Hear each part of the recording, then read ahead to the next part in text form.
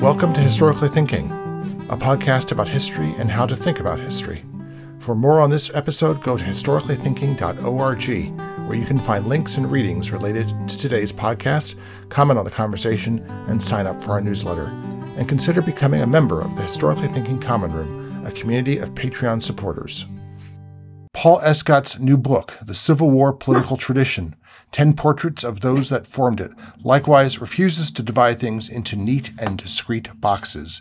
Rather, it profiles very different people who nevertheless all endorsed or rebelled against a political tradition that emphasized individual ambition, short-term thinking, compromise, and a pragmatic approach to problems. A tradition that did not, however, have the necessary power to resolve the crisis of slavery and race that engulfed the United States in the mid-19th century. Paul D. Escott is the Reynolds Professor of History Emeritus at Wake Forest University. He was last on the podcast in episode 294 discussing his book, Black Suffrage. Paul Escott, welcome back. Thank you for having me. I'm glad to be here. So this is a slim and elegant volume. I trust it is the distillation of decades of thinking. Am I correct about that? I mean, there's obviously, someone said, I've quoted this and I can't remember a lot on the podcast, but that a book is ultimately an answer to a problem that you just can't get rid of without writing a book. So what was the problem that required a book? As you said a moment ago, this reflected things I had been working on throughout my career. I had been teaching for over 40 years, and in those years of teaching, I had talked at different times about all of the major figures in the 19th century. I'd looked into some of them, written about some of them, studied others. And as I am now retired, I began to think that it would be pleasurable and challenging to write these portraits of 10 major figures in the 19th century, all of whom had an important connection to central questions about race, slavery, and equality. So I wouldn't argue that the 19th century is a tight unit. A lot of different things happened in the 19th century, but certainly a dominant question that ran throughout the whole century was, what was the United States going to do about race, slavery, and equality? Would the United States address the ideals of the Declaration of Independence or not?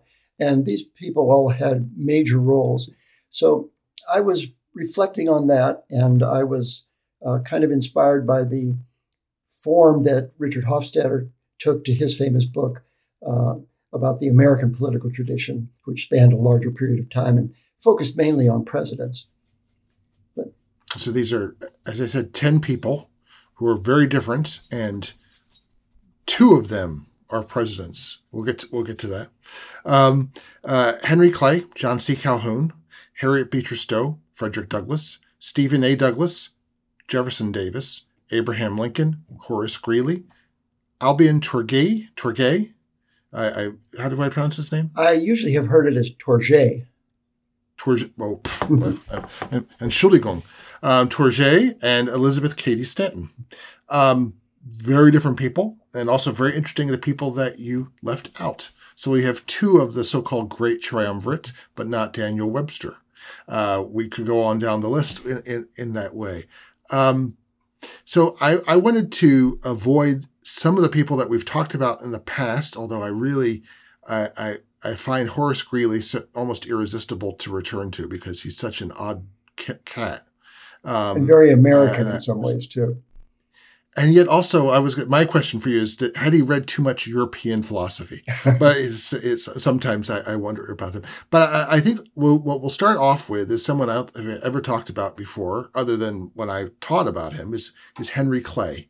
So this is a man of extraordinary political longevity, and yet technically, when he dies, it's 10 years before the Civil War, and I believe it was William Freeling in his book, one of his trilogy on the Civil War, describes that moment as where Southern secessionists and would-be secessionists feel completely deprived of oxygen. That their moment at Clay's death, their moment is over, and they'll never achieve their wildest, most radical goals. So how is Clay part of a Civil War political tradition? Well, Clay, of course, was known as the great compromiser because 3 times in his long career, he was able to find some short-term adjustment that smoothed over a sharp conflict over slavery. And he did this because he had some remarkable personal skills. William Seward, who did not like Clay, nevertheless said that he was a seductive personality, someone so amiable and affable that you simply couldn't resist him. And those personal skills, which included a wonderful speaking voice and the ability to lecture or speak extemporaneously for hours in a cogent way, helped him as a legislative leader to work out compromises. He also probably should be remembered by us as someone who represented the West in those early days. When we think about the Civil War, we start thinking North and South. But in the first half of the 20th century especially, and even later, the West was really important in people's minds. And Clay, coming from Kentucky, was seen as a Westerner. I wanted to point out, too, that in his attitude toward slavery and toward the future of the United States with slavery, he kind of represents Kentucky and that sort of middle third of the country. The North was moving in one direction, the South in a different one, and Clay in Kentucky tended to stay more in the middle in a way that was similar to the view that the Founding Fathers had had. His attitude toward slavery and race and what should be done about it really didn't change much from that of the Founding Fathers. Some of them had joined him in 1816 in founding the American Colonization Society. And to the end of his life, Clay did not approve of slavery, but he continued to hope that somehow it would go away, that the slaves could be colonized or that the institution would die out. And that was reflective of the founders. It is, I think, perhaps because of his really shocking youth when he's elected to Congress and is immediately elected Speaker of the House, and really is one of the most consequential speakers of the House for probably a century until after that. That he, in some ways, changes less than anyone else in the book. That's a good observation.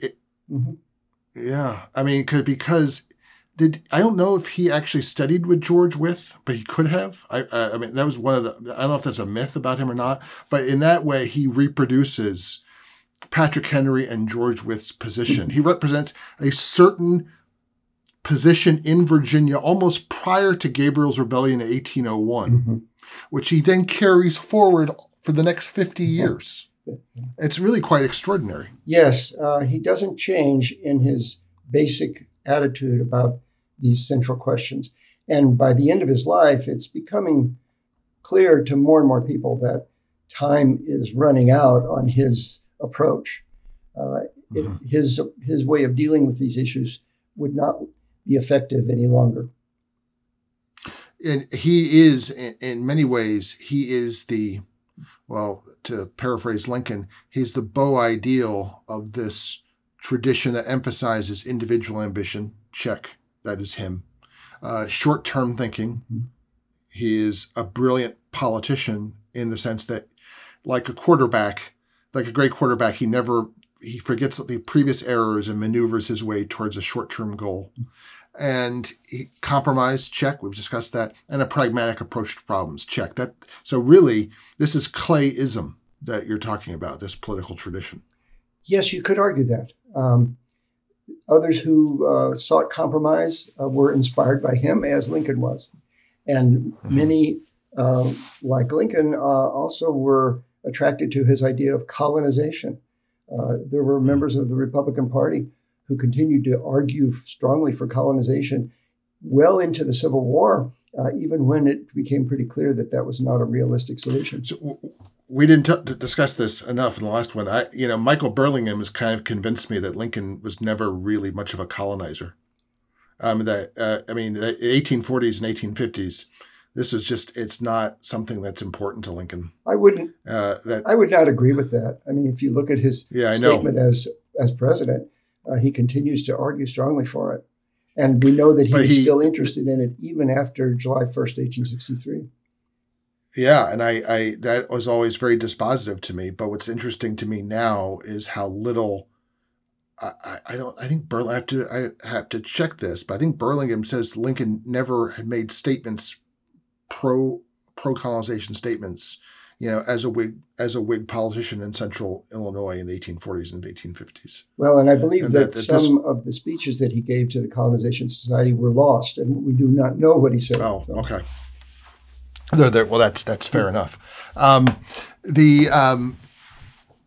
But Burlingame's point would be is that he argues on the basis of editorials in black newspapers during the Civil War and other people who have met with the president that this is part of Lincoln's short-term political maneuvering for some sort of scrap of advantage, in 1862 to the 1864 election.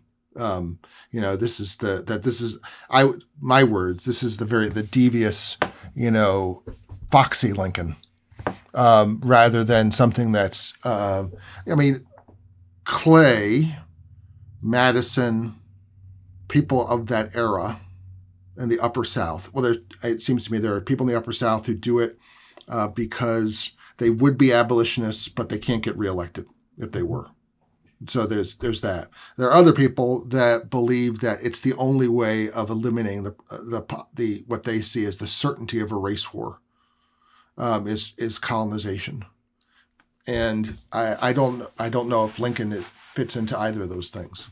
Maybe the second. Well, I would agree that there are times when Lincoln acts like a politician and takes a short-term. I know you wouldn't. He was not somebody who set out to chart a course that was tightly tied in every moment to principle. Instead, he tried to see how things were going and adjust to changes and do what he could. And influence. And that statement of public opinion being everything, often misused or misunderstood. What he then means is, therefore, you must influence and adjust public opinion. And take advantage of the opportunities that it offers you, too. And they're often, yes, exactly. And there were other people, you didn't quite mention this group, but there were others who maybe were troubled by slavery and really wanted things to be different in the United States, but they could not imagine a place for African Americans in the country. That probably is, which is probably Clay. And Probably. it also tends to be even Harriet Beecher Stowe. Yeah. That shows us how deep the problem was. Anything else we should say about Clay? But before we move on to our next case? Well, I think it might be good just to mention at the end here that even at the end of his life, he said that he would never, on his initiative, plant slavery where it did not exist. And that reflected this earlier feeling that slavery was simply not what America should have, that the founders had. So let's skip over. We're not moving in the order of the chapters, but I wanted to skip to Stephen A. Douglas. Sure. Since Douglas is, in many ways, the most Clay-ish of the subsequent people, in that he is certainly addicted to short-term political maneuvering and to pragmatic compromise. And he is also... It's quite clear, as you illuminate, he is a committed nationalist in the way that he runs his presidential campaign. So can you give a brief potted bio of Douglas, and then we'll talk about his low and high points, or low and low points? Well, I would first say that he moved to Illinois and committed himself to being a Westerner, one of these Westerners that were influential in that period. And expanding the country further west was always a major part of his goals and his identity. He was a very representative politician in 1850 in that he was popular in so many ways and shared the views of so many people in the country. And that would include the fact that he was a regent of the Smithsonian Institution and was excited about technological advances and scientific advances.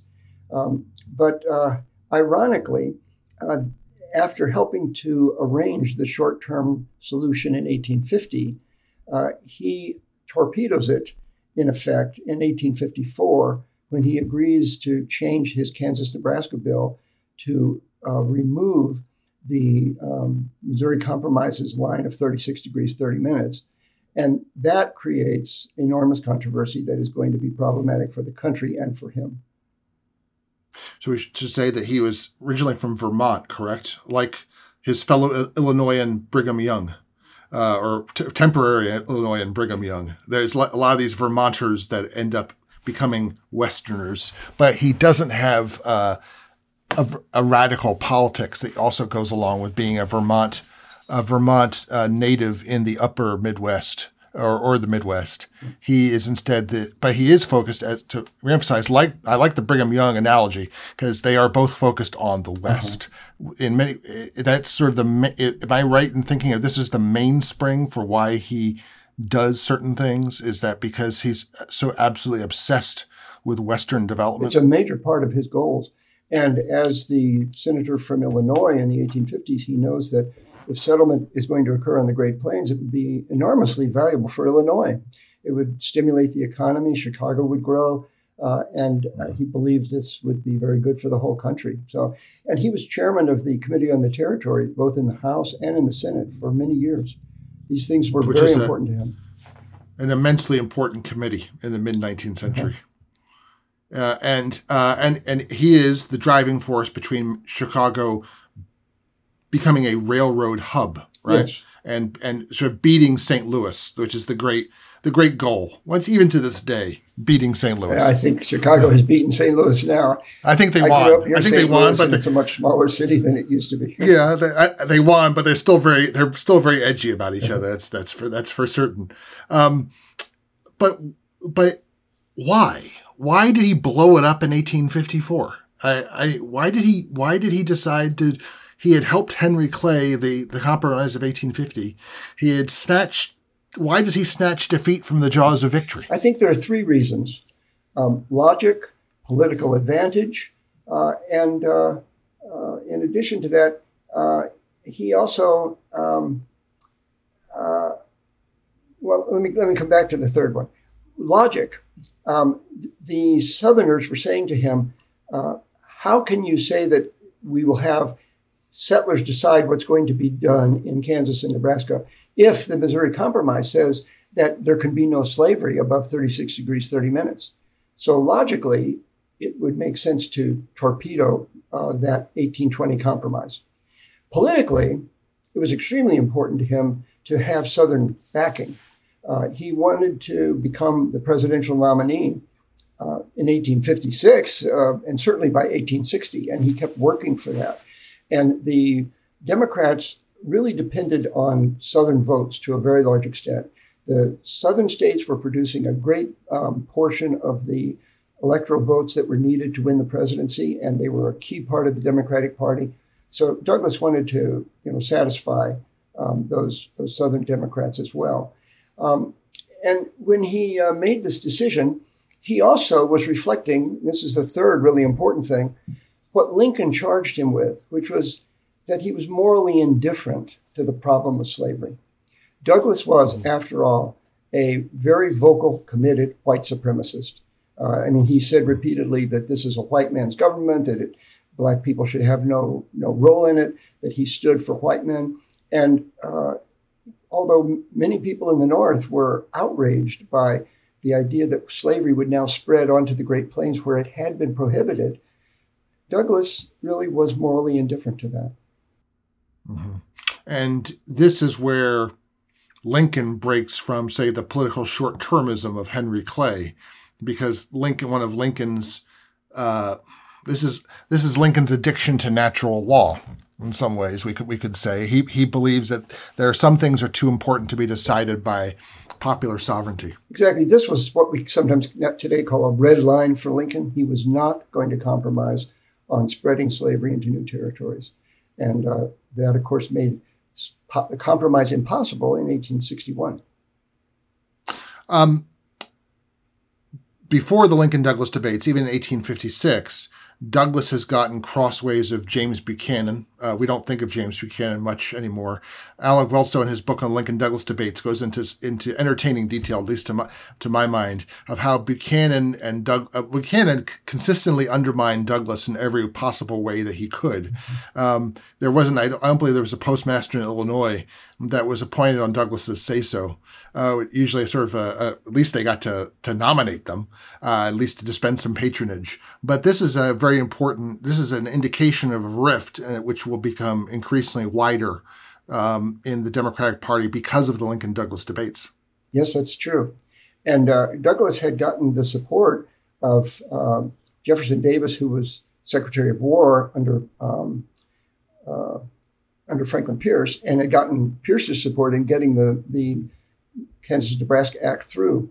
But by 1857, it was so clear that the settlers in Kansas did not want slavery that he eventually broke with Buchanan. And that was very significant, not only for the Democratic Party, but for Douglas, because from that point on, Southern leaders really did not trust him. Some very fine historians argue that Douglas probably still had a good bit of support among Democratic voters in the South, but he could not get a unified nomination in 1860 because the Southern leaders no longer thought that he was reliable.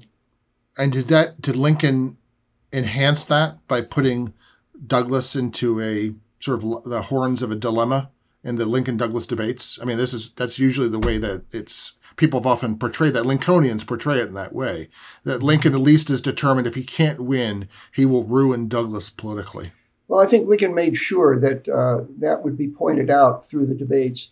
But I think it's likely that most of the Southern leaders had already turned against Douglas, and that Lincoln's actions in the debate maybe did more to send a message to Northern voters than to change the view of the South toward Douglas.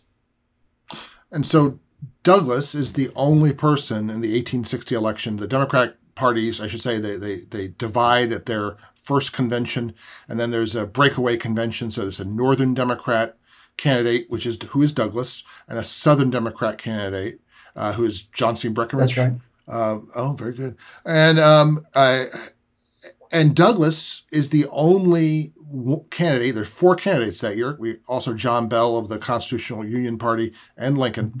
He's the only one of 4 candidates who campaigns throughout the entire nation, which is indicative of what I had alluded to at the beginning. He shares from Clay a nationalism that rises above simple sectionalism. Absolutely. It showed his nationalism.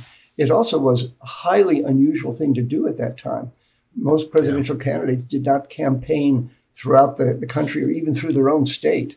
But Douglas saw that Lincoln was likely to win and that the crisis was going to come. So he went into the Deep South and argued that the Union should be kept together, that Southerners should not succeed. And once the war started, he let Lincoln know that he was supporting him in order to preserve the Union. I want to, for our third personality, I want to go to an overlooked American politician, a man who I like to think of as the best qualified individual ever to be elected to be an American president, and that is Jefferson Davis, who is the Confederate States of America, so he was elected an American president. But when people talk about qualifications for president and the background, I mean, Davis, it's really, comes closer than most Americans to going through the Roman cursus honorum of the whole line of offices and experiences. He's commanded men in combat, check. He's been a great plantation, check. Slave owner for the Romans, check. And then he's been well-educated as an engineer at West Point, check. Classical education as well, Transylvania Academy, check. And he finally is a senator. I mean, he is actually one of the best peacetime secretaries of war probably of the 19th century, right, other than John C. Calhoun. He is an immensely qualified man when he becomes president of the Confederate States. The other thing that I think is really important to understand him is that he was intelligent and realistic. Like many of these Southern politicians, he had spent part of his career trying to pick up the mantle or the fame of John C. Calhoun by being aggressive and complicated and objecting to things. But among all the major Southern leaders of his generation, Davis proved to be more intelligent and realistic about the whole conflict than about the war. He's one of the few Southern leaders who understood before the war began that it was going to be a very destructive, bloody conflict, and that it was not going to be one of these things where the South would quickly establish its independence and its superiority. And then as Confederate president, he saw that some very unpopular measures were needed if the Confederacy were to be independent. And among Southern leaders, he is the one who is most determined to gain independence as opposed to anything else. The Confederate Congress would rather keep slavery even if they're going to lose. And that's what they did. He'll do anything to achieve independence, and the rest can come with it or not come with it. But independence, he has a strategic vision. He has a grand strategy, which is the independence of the 13 states of the Confederacy, including Missouri and Kentucky. That's the objective. That's right. And I hasten to say that he wasn't imagining that there would be equal rights for Black people after independence and after freedom, but he was willing to free the slaves in order to put men in the Confederate Army and try to win independence. That was more important than maintaining slavery. Or at least he was by late 1864. We should hasten to add. And this is where he's different than Clay, and actually Calhoun changes, of course. Unlike Clay, Calhoun changes quite a lot in his career, or at least he has a one big conversion experience. But Davis can't, like Lincoln's goal is union, and he will do anything to achieve union, re-achieve union. Davis's goal is independence, and he will do anything to achieve independence. So there's a way in which both of them will dodge and weave and bob and hop and skip to achieve, as long as they keep moving forward to that goal. I will point out that before the break became inevitable, Davis tried to be kind of a compromiser in 1858 when he traveled through the North and reported that there were a lot of Democrats in the North who supported the South's rights. And he also went so far as to say that what Stephen Douglas had been saying about the territories was true, namely that you could not force slavery on any territory, because if the people there didn't want it, they wouldn't support it, and the slave owners wouldn't feel that they could take their slaves there. He even admitted that in 1858. And he was hoping in 1860 that the Democratic Party might hold together by nominating somebody other than Douglas. Once those sort of last desperate efforts on his part to hold on to the Union fell apart, then he became a committed and fervent Confederate nationalist. Yeah, but it is interesting how late I think he still holds out hope for the Crittenden Compromise, even after that's in early 1860. But then 1861. But then he, as you say, he turns and becomes this arch nationalist, Confederate nationalist. That's right. And from the very beginning, he said, no compromise can be entertained any longer. Our goal is independence, and that's what we must work toward. A couple other things about him. He is, I was going to say remarkably sensitive for a politician, but I think I would say remarkably sensitive for anybody. He hates to be hated, I think. Even criticized. And criticized, and he is extraordinarily, to say thin-skinned is almost to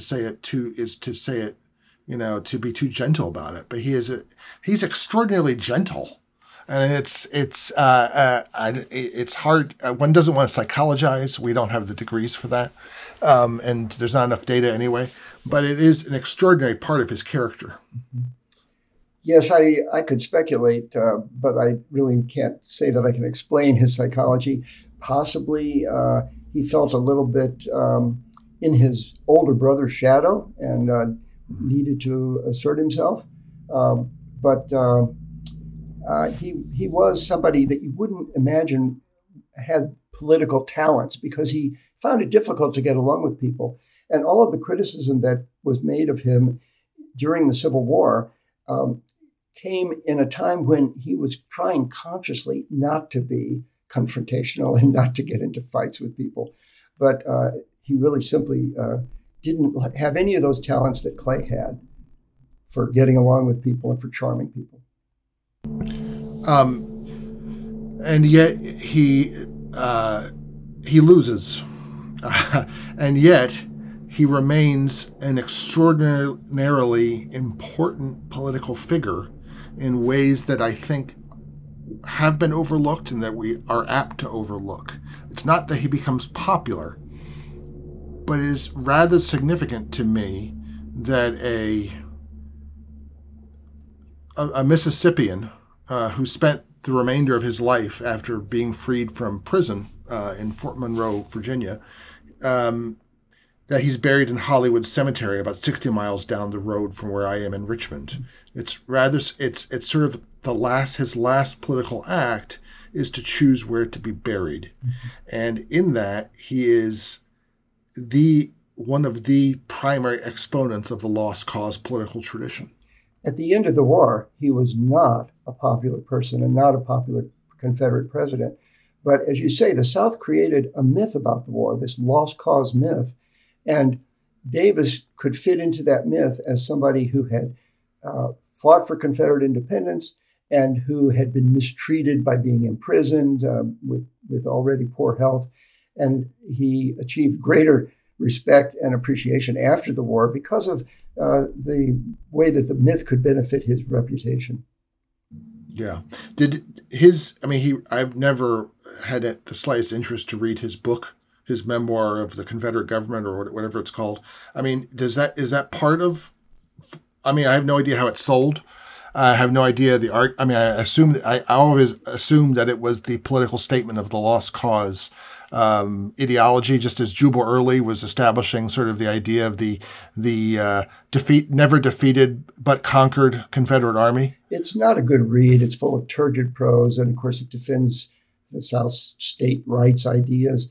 But he also does mention at one point there that the South lost due to a theory.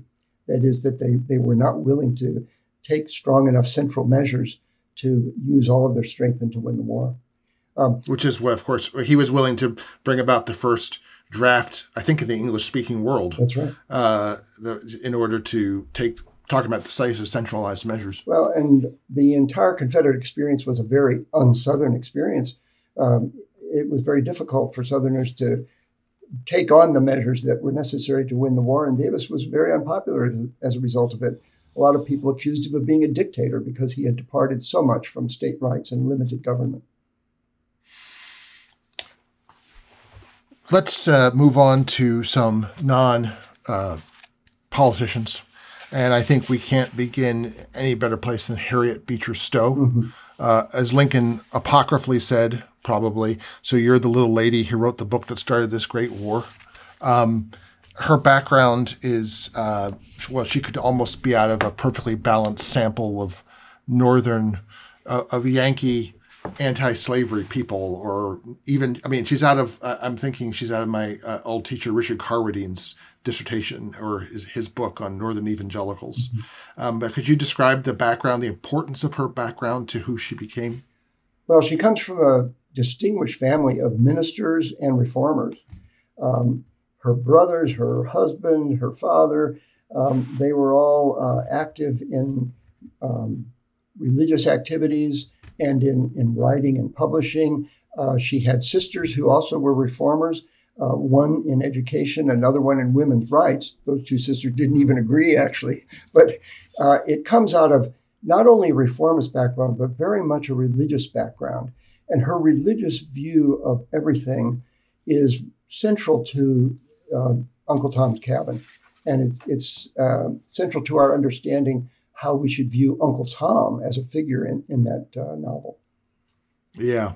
And it's also key that she is a Westerner, or that her father was another New Englander who moved west to Cincinnati, the Athens of the West, which he saw as the gateway to this new world of the West. To save the West for Christ. to run a seminary that would make sure that the West developed in a Christian manner and with the right religious values.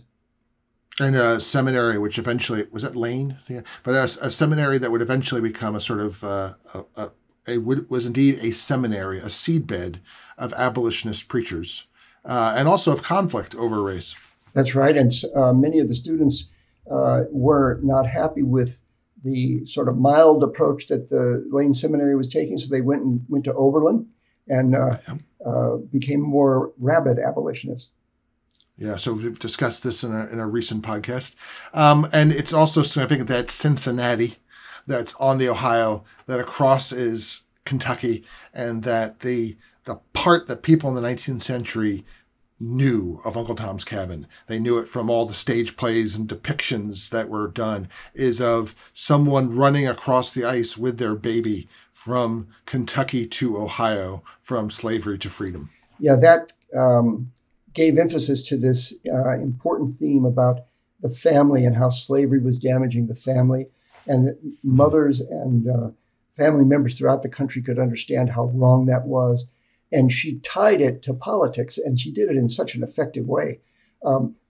Eliza runs away, as you say, and she comes in Ohio to the family of a local legislator who has just returned from the legislature where they have been passing a law against runaways. And the legislator and his wife get into a discussion about what should be done. And the wife says, "This is not biblical. This is not Christian. I think we must follow the Bible." And the legislator, her husband, says, "Well, this is a great public question. We have to help the South on this." And she says, "No, we have to follow Christ. We have to follow religion." And eventually the husband agrees and ends up helping the lady escape. But she makes the point there that the Constitution, as interpreted by the leaders of the country, was against the Bible, and that Americans, and women especially, should make sure that changes, that they should follow Christian values. So William Lloyd Garrison had for decades by that time been saying that the Constitution was a demonic compact, a compact with death. But Harriet Beecher Stowe actually expresses that to people in ways that they can understand. That's exactly. In ways that are less crazy. She reached people emotionally. They came to understand the things that African Americans suffered in slavery and how wrong was done to them as individuals and as family members, as husbands, wives, and parents. That made a big impact. So since very few people have read Uncle Tom's Cabin, we should probably go forward with this a little bit, because its impact is, as you said, Uncle Tom is Christ in many ways. He is the individual Christian believer who is embodying Christ and going through the experiences of Christ. And he then goes through not a Dantean 9 levels of hell, but I would say it's interesting since there are Unitarian tendencies in the Beechers. He goes through a threefold fall into hell. He begins in Kentucky. Cassie's is just almost a side sort of thing. It's a focus of popular imagination, Uncle Tom's Cabin. It's a side adventure, as it were. Uncle Tom is sold south into and we see a decline of families as well, which I think always the very Catherine Beecher influence as well. You see a decline of the domestic economy. We go from the family, I forget their name, in Kentucky. We go then to a badly run household in New Orleans. And then finally, as that household economy collapses, literally implodes, he goes into a household which is not a household at all. It's bestiality, the plantation of Simon Legree, which is not even a faux family. It's the absence of family. It's the destruction of all family values. It's the destruction of Christian civilization, 2,000 years of Christian civilization. And that's what Tom is called upon to endure and suffer through unto the point of death. You put that all very well. And in his Christ-like way, as he opposes the things that are being done that are so wrong and so morally offensive, he continues to plead for the enslaver. Simon Legree is demanding that he whip slaves, and he says, I will not do it. And then he pleads with Legree for Legree's soul. And when Legree is ready to kill Tom, Tom's plea to Legree is not to do such a thing because it will ruin the promise of eternal life for Simon Legree. He's a very much a Christ-like figure. It wasn't until the 20th century that this idea, Uncle Tom, as a degraded black who gives in to whites, became something that was commonly talked about. It's clear, as you say, that Harriet Beecher Stowe really presented Uncle Tom as a hero, a religious hero, and she even. I don't know if anyone's done this, but I would love to know how. It's hard for me to imagine her father had many. Well, he might. Or her husband, who's a preacher, had many Catholic martyrologies around. But there is someone, she must have been reading something from the early church fathers, like the martyrdom of Polycarp or something like that, because it tracks so closely with some of the stories of early Christian martyrs. Oh, that's a good observation. It's important to note, too, that she feels that black people, though they're not like white people, that they probably have more religious ability than white people do. And she praises them for that. She sees black people as different, as kind of an exotic race in some way. It's hard to say that she's a racist in the sense that we think of racism, because black people to her are superior in some religious respects. But she doesn't really see them as people who fit into the American future.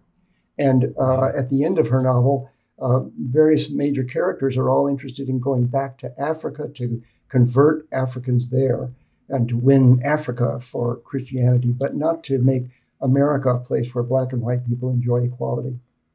And yet, isn't that Marcus Garvey? Isn't that a lot of the people that, well, it's W. Du Bois near the end of his life, but I'm thinking of the various people that, now I forget his name, but people who had been, Du Bois would meet when he was at Wilberforce, who had been in Liberia and who had been doing that sort of work. The people that she's describing are very much like these guys from Oberlin or Wilberforce who are then going to Liberia because America's contaminated. And they are a sort of proto-Africanist, proto-Wakanda kind of ideology. Well, her book is even very close in time to Martin Delaney's The Condition, Elevation, Immigration, and Destiny of the Colored People of the United States, where he is arguing for establishing an African nationality. I doubt that she read his book, or I know she started publishing her book before he wrote his, but she's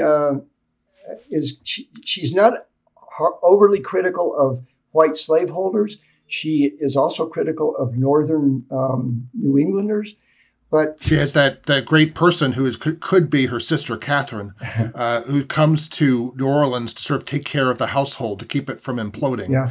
And she has to confront her own vices and her own flaws of her own character towards race. Yeah. And as a committed Christian, that woman tries to reform. She takes a troublesome young girl who's a slave back to Vermont with her, and she tries to treat her with love and does help her become better educated.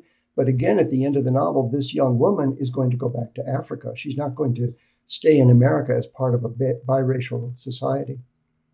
Yeah. So Harriet Beecher, we had already talked about colonization in a weird way. She is also a colonizationist. She might not be racist, but she is certainly race conscious. And there's a well, I don't want to make any. You can see this in the way she does believe blacks are other and in significant ways, which can be uncomfortable the more that you think about it. Yes. Let's put that. I remember the statement of George Washington Cable that the problem is that white Americans saw black people as alien, as not part of the society because they were different. And certainly that's true of Harriet Beecher Stowe, unfortunately. But she accomplished a great deal in making Northerners understand the cruelty and the human wrong of slavery. Could you get across to people just what an immense seller I mean, Uncle Tom's Cabin is. You probably don't have the facts and figures, but just how popular she is, because it is staggering. If we think about per capita, the sales of books, if we think about, the fact that 500,000 people signed a letter or an address welcoming her to London in a time when London's probably 2 million people. That's right. Just the numbers of people that read or have read Uncle Tom's Cabin are staggering in an era when getting a 3 million viewer share for a television show is considered really good. The book sold 3,000 copies on the very first day, an unprecedented 300,000 copies within a year. It sold millions in Europe, where she didn't earn royalties on it. But it ended up being the best-selling book in the United States throughout the 19th century, except for the Bible. Yeah, people always are citing books like that, but this actually is that book. I think so. This is actually that book. Let's move on. We've got about 12 or so minutes left. I think that we should go on to the one person in the book that I had never, ever heard of. And as I proved at the beginning, I can't pronounce his name. And that's Albion Tourgée.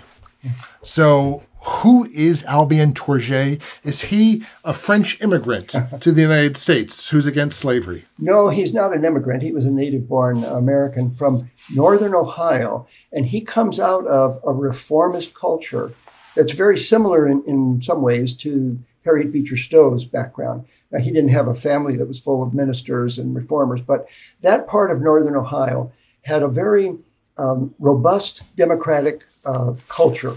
And he believed strongly in debating issues and trying to make the country better.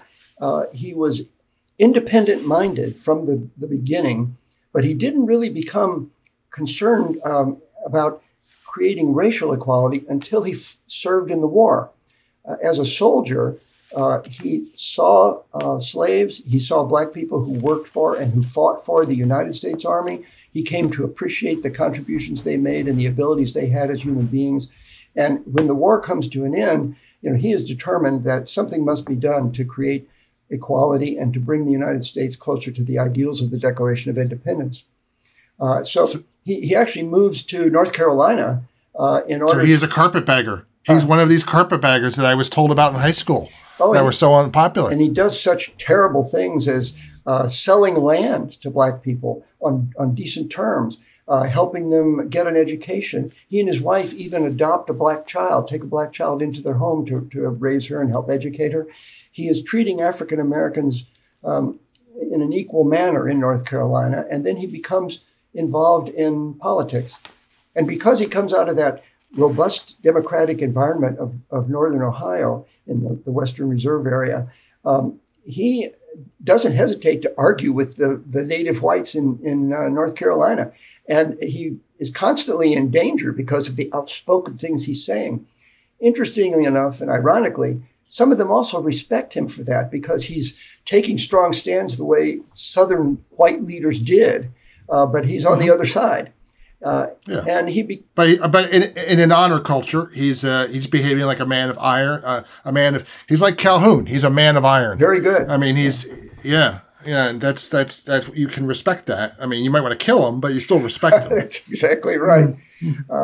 And he plays some important roles in North Carolina. He becomes a judge.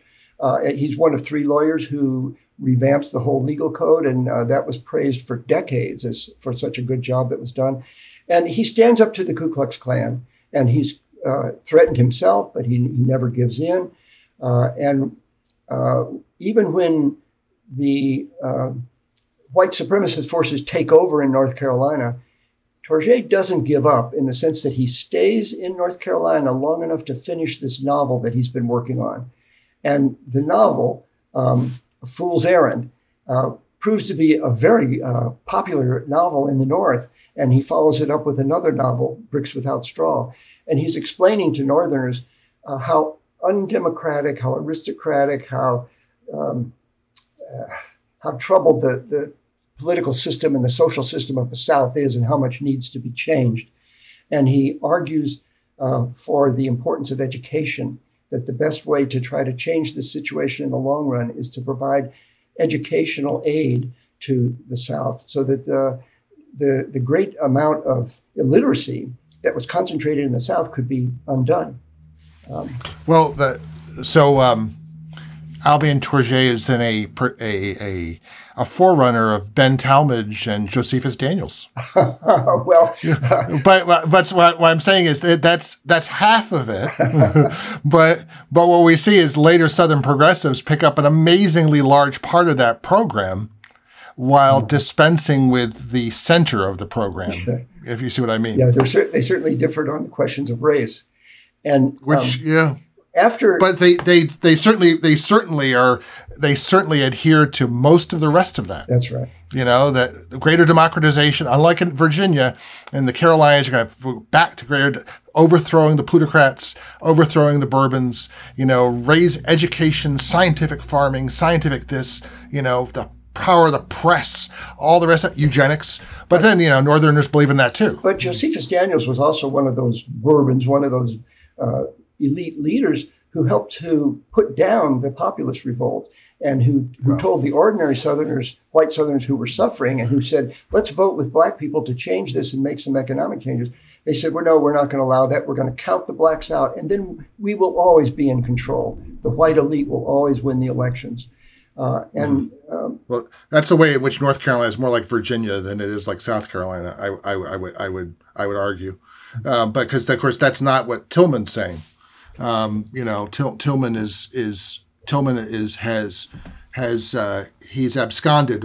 He's with the populist movement. I mean, he is the populist movement after a certain point. Tourgée is working hard to make contacts with blacks and to help them advance toward equality.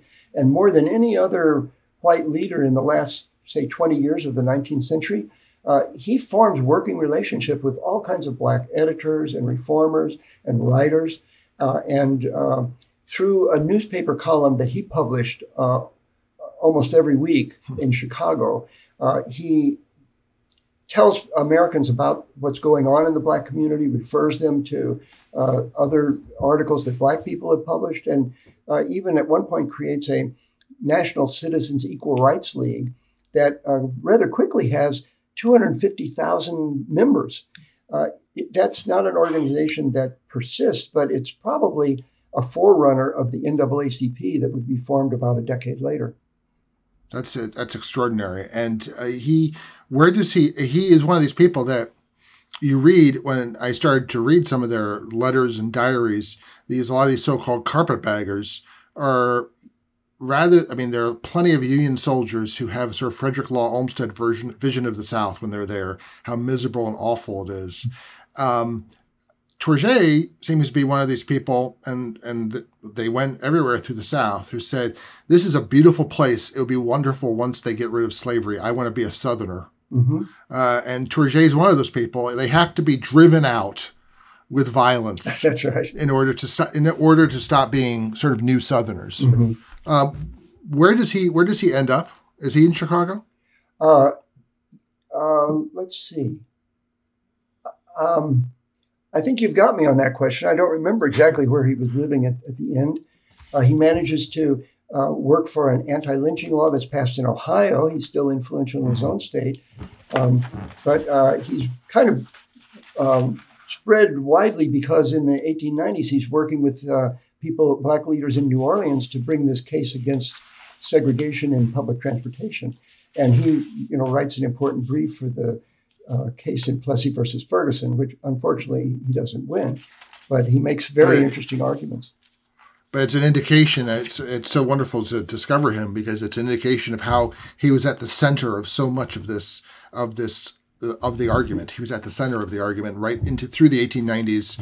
10 years before the NAACP, he's got this organization. He's a fascinating character. Not only did he argue that the 14th Amendment really prohibited this kind of discrimination, he also made the argument if one drop of black blood makes a white person a Negro, why wouldn't one drop of white blood make a black person a white person? And he also argues to the Supreme Court that they ought to think of race as almost as a property right. He said, what lawyer starting out today would be willing to be considered black because that would destroy his career even before it began. Wouldn't any justice of the Supreme Court be outraged to be treated as a black person the way that black people are treated in the country at that time? He was an impressive man. Let's finish up with another reformer. Well, Tourgée is actually a practical politician as well. But I want to finish up with someone who we don't associate with politics. And quoting you to yourself, you said, the era's leaders of reform were more principled and systematic than the politicians, but they worked from positions of less power and achieved progress rather than complete success. One of those who achieved probably less success than others was Elizabeth Cady Stanton. But she worked from positions of some weakness. Could we briefly think about her as an exponent of the Civil War political tradition? Oh, I think we can, because this issue of equality and also of slavery was central to her career. She fought very hard for equal rights for black people until, with the adoption of the 14th and 15th Amendments, all those who had been helping her fight for both issues decided to jettison the concerns for women and to vote to support only progress for black people. She then decided we, as people working for women's rights, must work separately for women's rights. And the things that she says in the last 20, 25 years of her career are so modern and impressive that they almost, form a body of inspiration for feminists today. I think that she is a very unusual individual in that she's so independent in her thought. She follows her thought through and she follows logic. We human beings really tend to need the support of our fellow men and women. We need to be accepted. We need to fit in. And that's one of the reasons that it is difficult for reformers like Elizabeth Cady Stanton to have a completely successful career.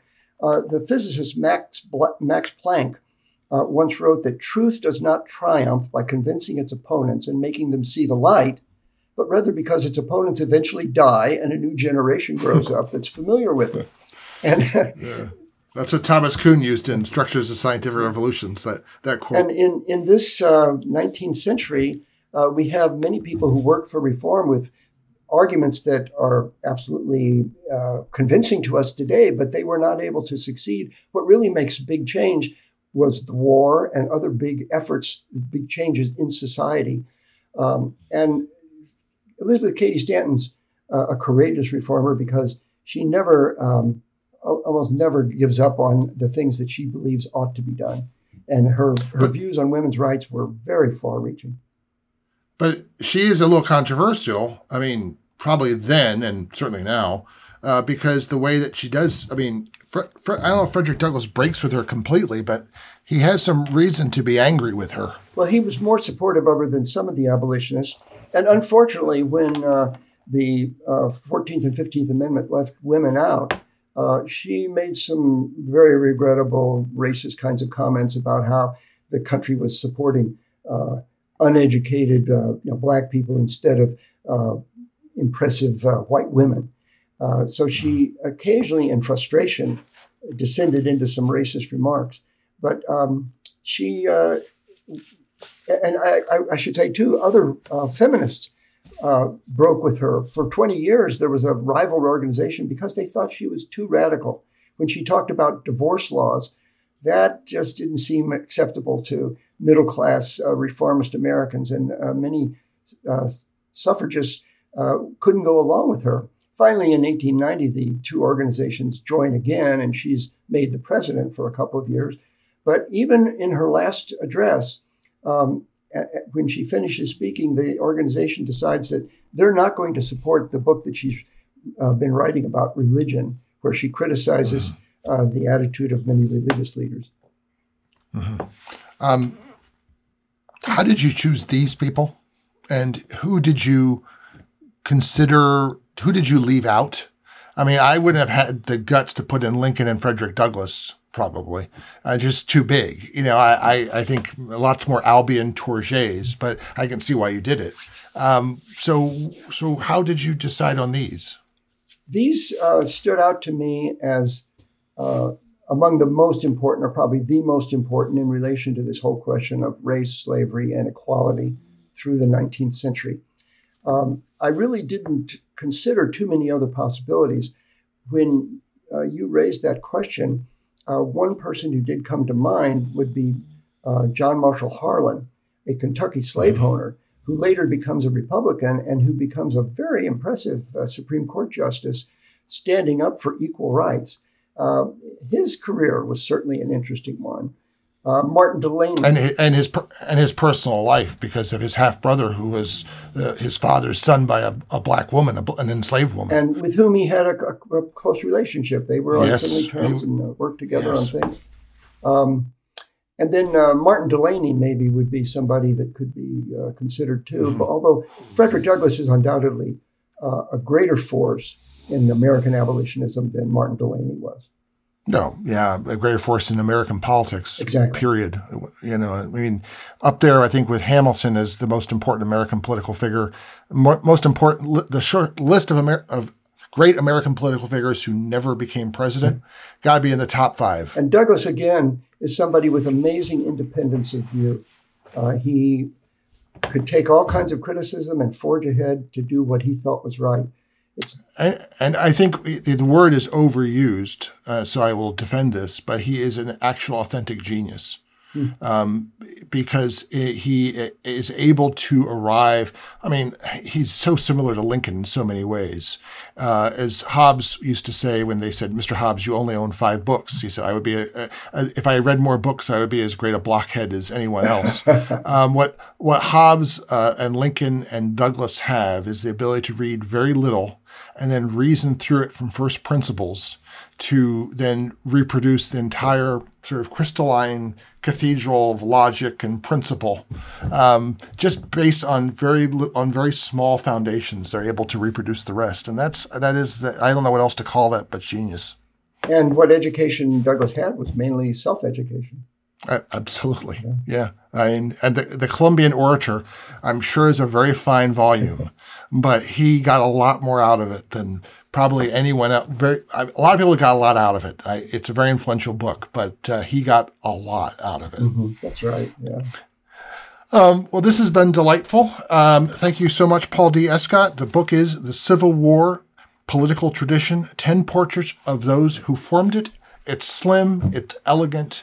If you like American politics, the Civil War, or reform, concerned about reform, race, and just about everything that's important in American political life for 3 centuries, you should read this book. I think every chapter has some arguments that will give people things to think about. Thank you so much for being part of Historically Thinking. Thank you. My pleasure.